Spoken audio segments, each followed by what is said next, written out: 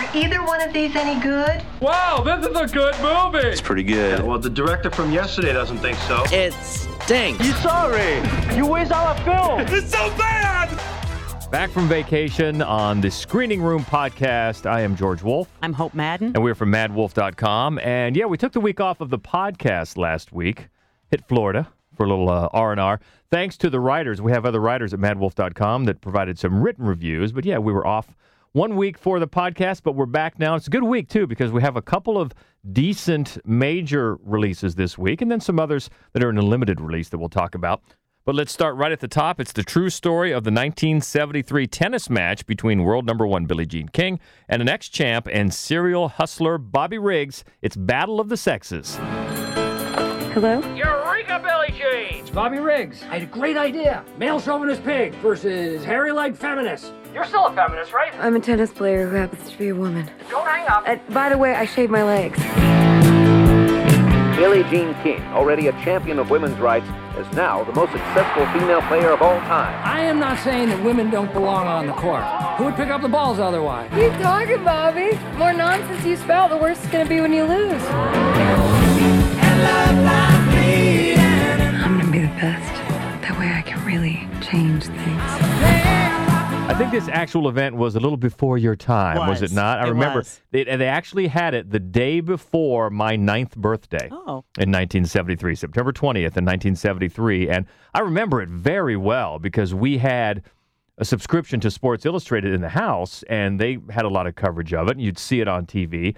And at the time, I really wasn't quite sure. I knew who Billie Jean King was. Mm-hmm. I didn't really know who Bobby Riggs was because he had been a champion so long ago. And I couldn't really get a handle on, was this a put-on? Was he really such a male chauvinist pig as he was claiming to be or what?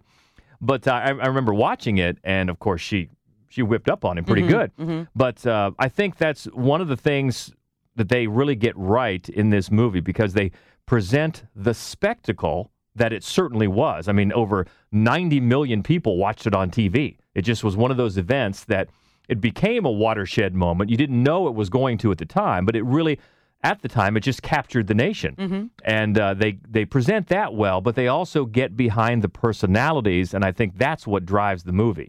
Yeah, I think you're right. And the performances don't hurt. Right. Steve Carell plays Bobby Riggs. He's great. He is. You know, and it's not just because he already has that sort of goofy showmanship kind of thing about him, but he does a really nice job in the private moments when Bobby Riggs is by himself. He's sitting in the car that he won gambling, which means he's not with his wife. And I think he does a really good job with those. And I think he has proven to be a very capable actor. He really has. They both also look the part. Emma Stone is great. I mean, that's the big Emma thing. Stone as Billie Jean King is great. They're both almost exactly the right ages. Right. Bobby Riggs was 55 at the time. Steve Carell is 55.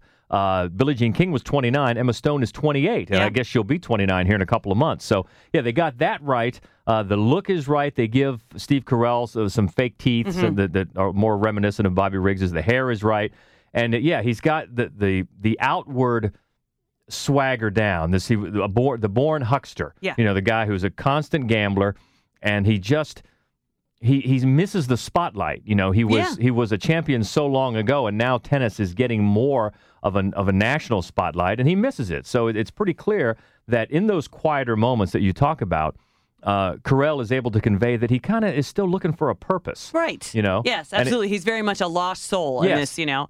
Emma Stone, once again, does just a magnificent job. She just always does. She just really, really always does. And she looks so much like her in this. And one of the things, when I was a little kid, what I remember is that I hated Billie Jean King's hair. Like, I don't know why. There are stuff. Dorothy Hamill. I hated Dorothy Hamill's hair. Like, all of the hippest hairstyles when I was very, very, like, looking back on those, why would anybody think that was good? But it's interesting because her hairstyle was apparently quite a big deal at the time.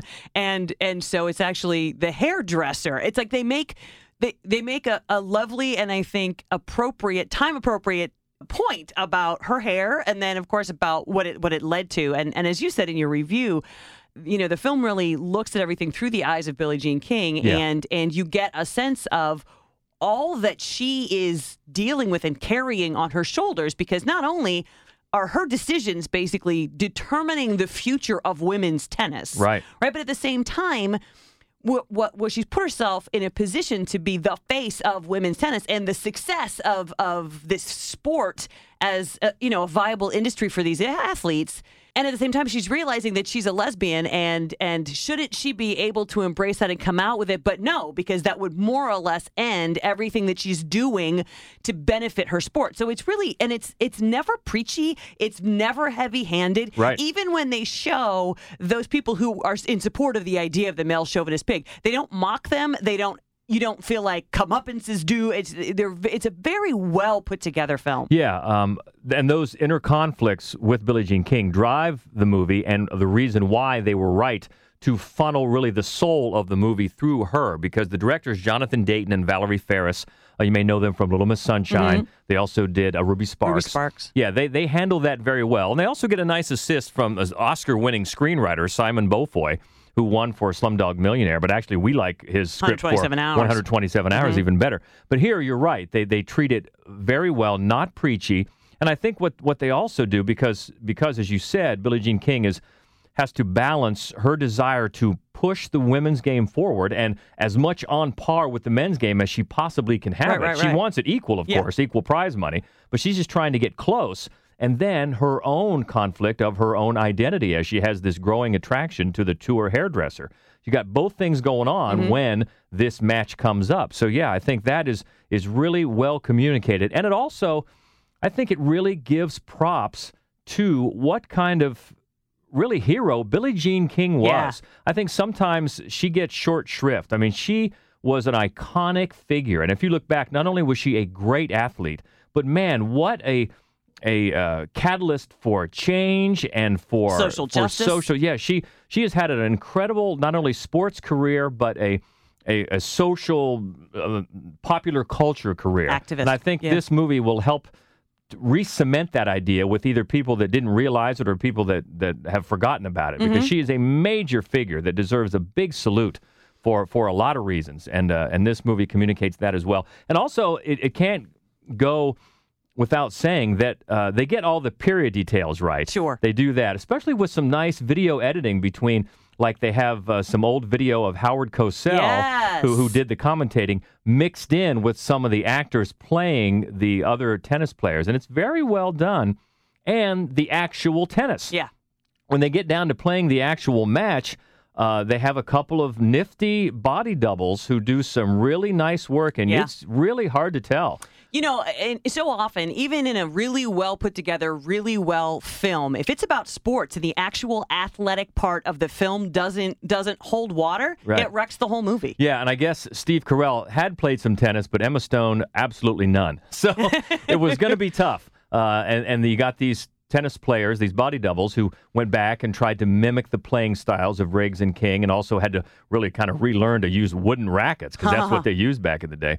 But they get that right. So, yeah, I think it's very well done. Aside for, and I think we agree on this, there's a couple of side characters that really don't come across as well, that maybe come off a little flippant in what they're doing. Or just one-dimensional. One-dimensional, yeah. Not as well fleshed out as they should have been. Yeah, that's about the only thing that kind of drags the film down. But all in all, I think it's a very well-made, well-done, well-told story that's also really start to finish consistently entertaining. Yeah, agreed. Yeah, and that's Battle of the Sexes. The other big release this week is Tom Cruise's new one. A pilot lands work for the CIA and as a drug runner in the South during the 1980s. It's American made. Haven't you ever wanted something more, Barry? You should be serving your country. Your CIA. Shh. We need you to deliver stuff for us. Oh, this is legal? If you're doing it for the good guys. You are an airline pilot, Barry. That's how you support this family. This is gonna be good for us. Is this all legal? You trust me?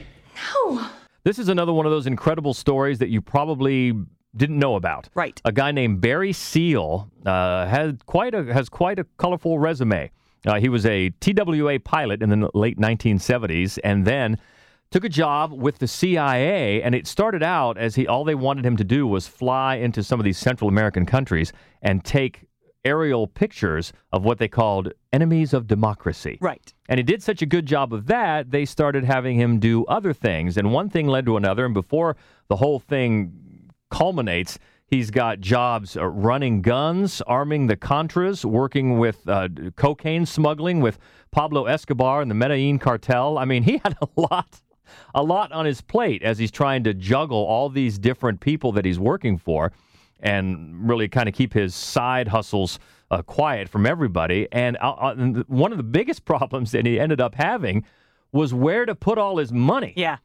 The guy made, at least according to the movie, the guy had piles and bags of cash that he didn't have a place for. He'd bury them in the yard and put them in the barn, and they were just exploding from rooms of his house. It's amazing. Yeah, it really is. And Tom Cruise is great in this movie. And I'm not a huge fan of Tom Cruise, but this is a role that's perfect for him. And he comes across these periodically where he's just playing that charming rogue character that you cannot help but kind of root for. Yep. It's an anti-hero type of thing.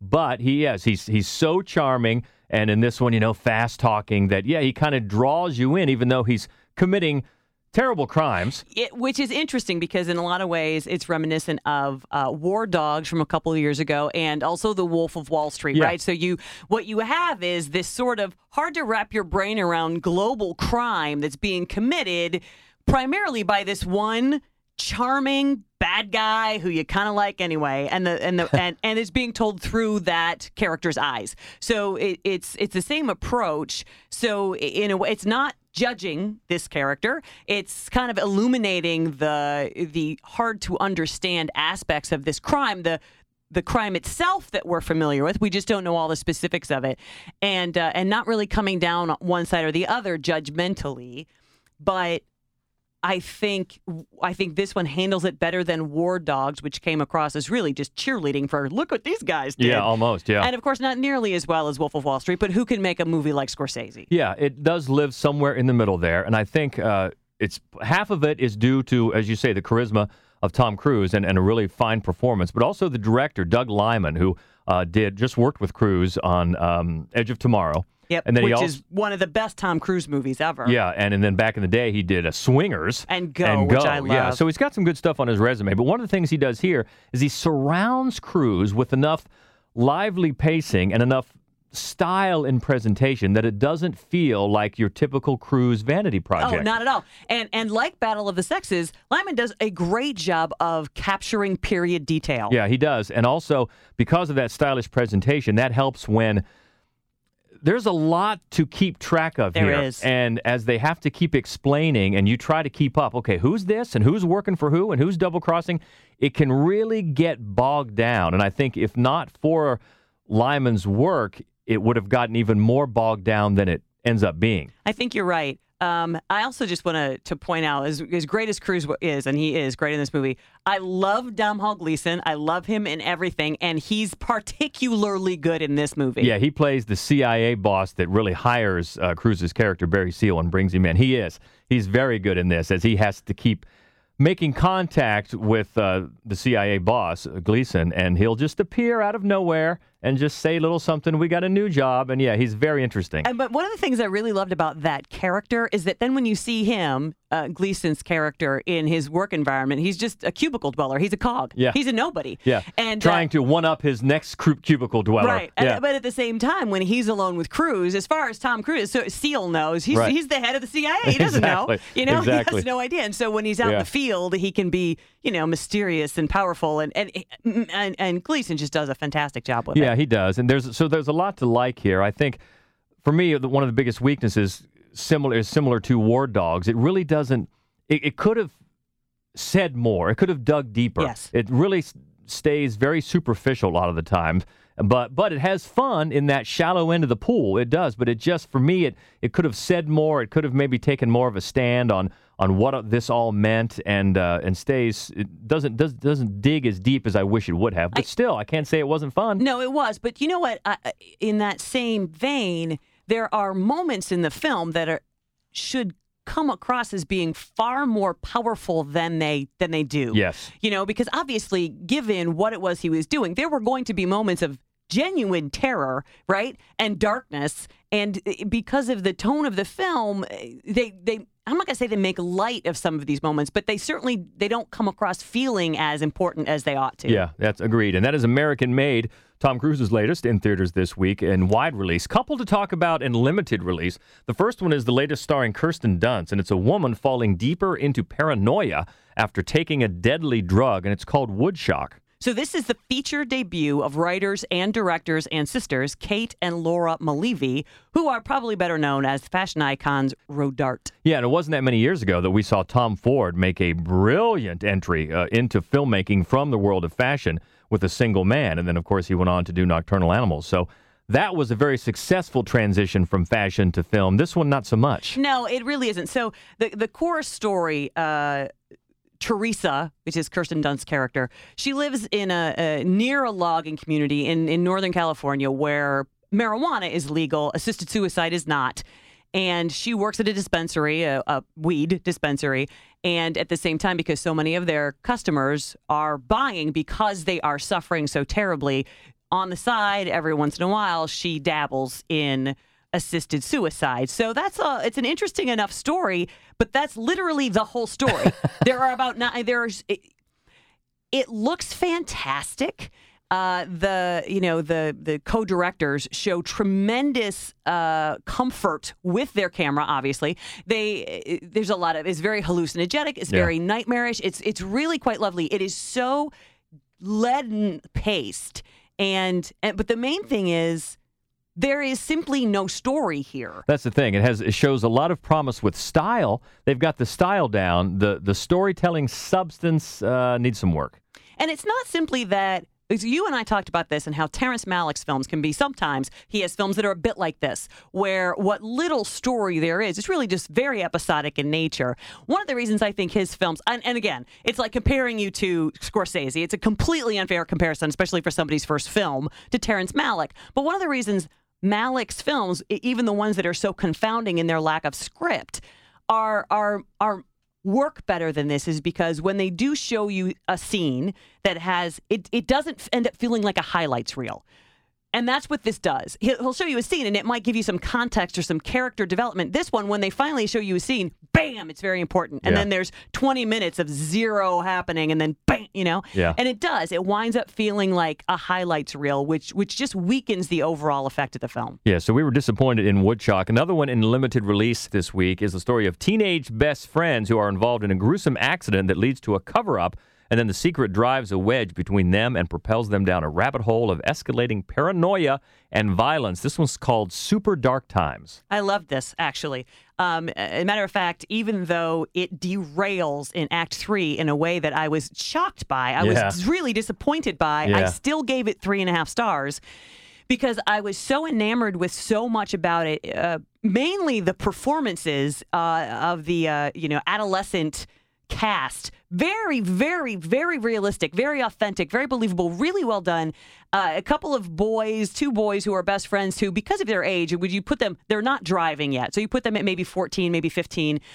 It's hard to tell. Are they dorks? Are they condemned forever to dorkdom? Or are they just still at that awkward stage? You know what I mean? It's like that cusp. It's hard to know. And then what happens to them, the people that they deal with, the way they behave, it's all very, very realistic. The other thing that I really thought was fascinating about this is that it's set somewhere in the middle to late 90s, which is interesting for a coming-of-age film in high school set because really everything prior to that, very John Hughesy, right? It's all the same, what they're facing, what they're dealing, going all the way back to like the 50s. And then later than that is... social media is everywhere, and that's basically become the focus of coming-of-age films, millennial coming-of-age films. You've got this weird little slice in between, which is about the same time that violence in high schools, particularly school shootings, things like that, that's really when that came to become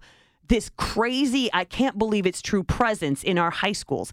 And so that's really the era where this is set. Although there isn't a school shooting, by the way, in this film. It just sort of mines that same kind of, I can't believe this is really happening, but it's really happening. But they do it with so much authenticity and charm that it's hard not to like this movie. Yeah, so that's one you might want to check out if it's in your area. It is in limited release, Super Dark Times. Moving on to the new ones out this week on DVD and Blu-ray and streaming, home video, the whole bit. 47 Meters Down, one that I think we both agreed was maybe a little better than it should have been. Exactly, because it should have just been dumb as hell. And it was, I guess, dumb as heck. Yeah, because I read a quote not long after it came out from an oceanographer or somebody in the know that said, if you are actually 47 meters down, the shark is the least of your problems. So there's a lot in the story that is, you need to suspend disbelief here. It's Mandy Moore and her friend. They end up in a shark cage. They're doing this shark watching experience. And they end up, of course, the chain breaks and they're down 47 meters down and they have to get back to the boat and there's sharks everywhere. So that's, it's the latest premise that they were probably bound to come up with this sooner or later because we need more shark movies is what we need. And it's just really, it's not, of course, Sharknado, but I mean, you have to really roll your eyes and just kind of go with it. But I'll tell you what, I think we both agree on this. There is one scene in this movie that almost makes the whole thing worthwhile. Yes, I think we do. We both agree with that. But I mean, on the whole, when it does. It keeps you on the edge of your seat. It's dumb. Yeah, it is dumb. And it's, but it's filmed quite well. It really is. And there are so many conveniences and contrivances to keep them down. Yes. Or is this really happening? It's dumb, but it's a fun dumb. It really is. Especially if we are both certified scuba divers. So if you do some diving, you will see some things like, oh, really? But they're not concerned with that. And you know what? And that's fine because you're right. It is fun. It's dumb, but it's fun. 47 Meters Down. A horror movie that's out this week, one that you liked called The Devil's Candy. Yes, because this is a follow-up from Sean Byrne, a Tasmanian writer-director who did The Loved Ones. And if you've ever listened to our other podcast, Fright Club, you know I love The Loved Ones. Or if you've ever talked to Hope for 5 minutes, you know that she loves The Loved Ones. Yes. So I was very excited about this movie, and it is very enjoyable. It's not as good as The Loved Ones. It's a guy, he moves his family to this sort of out-of-the-way farmhouse because he's an artist and they can't afford where they're living in the city. And Ethan Embry is the dad, and he starts sort of giving into this sensation in his new house that's leading him to paint these dramatic and violent but popular paintings. But there's also this unusual man who keeps showing up who used to live there. And it turns into kind of a police procedural when it doesn't work. But when it does work, it's effective, it's well acted, and it's creepy. Yeah, The Devil's Candy. And another one out, the big one out, I guess, on streaming and home video this week is Transformers: The Last Night. These movies have their audience, and God bless you, we can't stand them. So I guess that's all we need to say about that. If you like it, you're going to see it, so enjoy. Next week, looking forward to this one. Already getting some great buzz for some of the few that have seen it really early. We're going to see it here in a couple of days.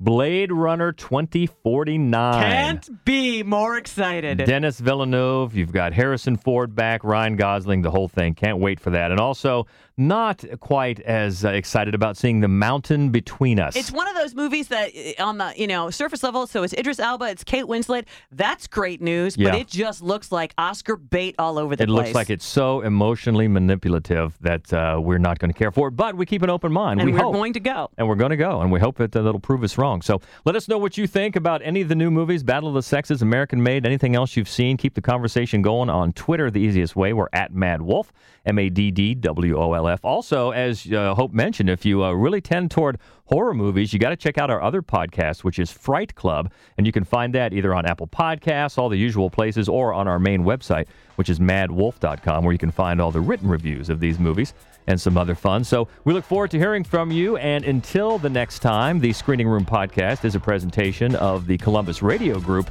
and madwolf.com. She is Hope Madden. He's George Wolf. This is the Screening Room Podcast. See ya.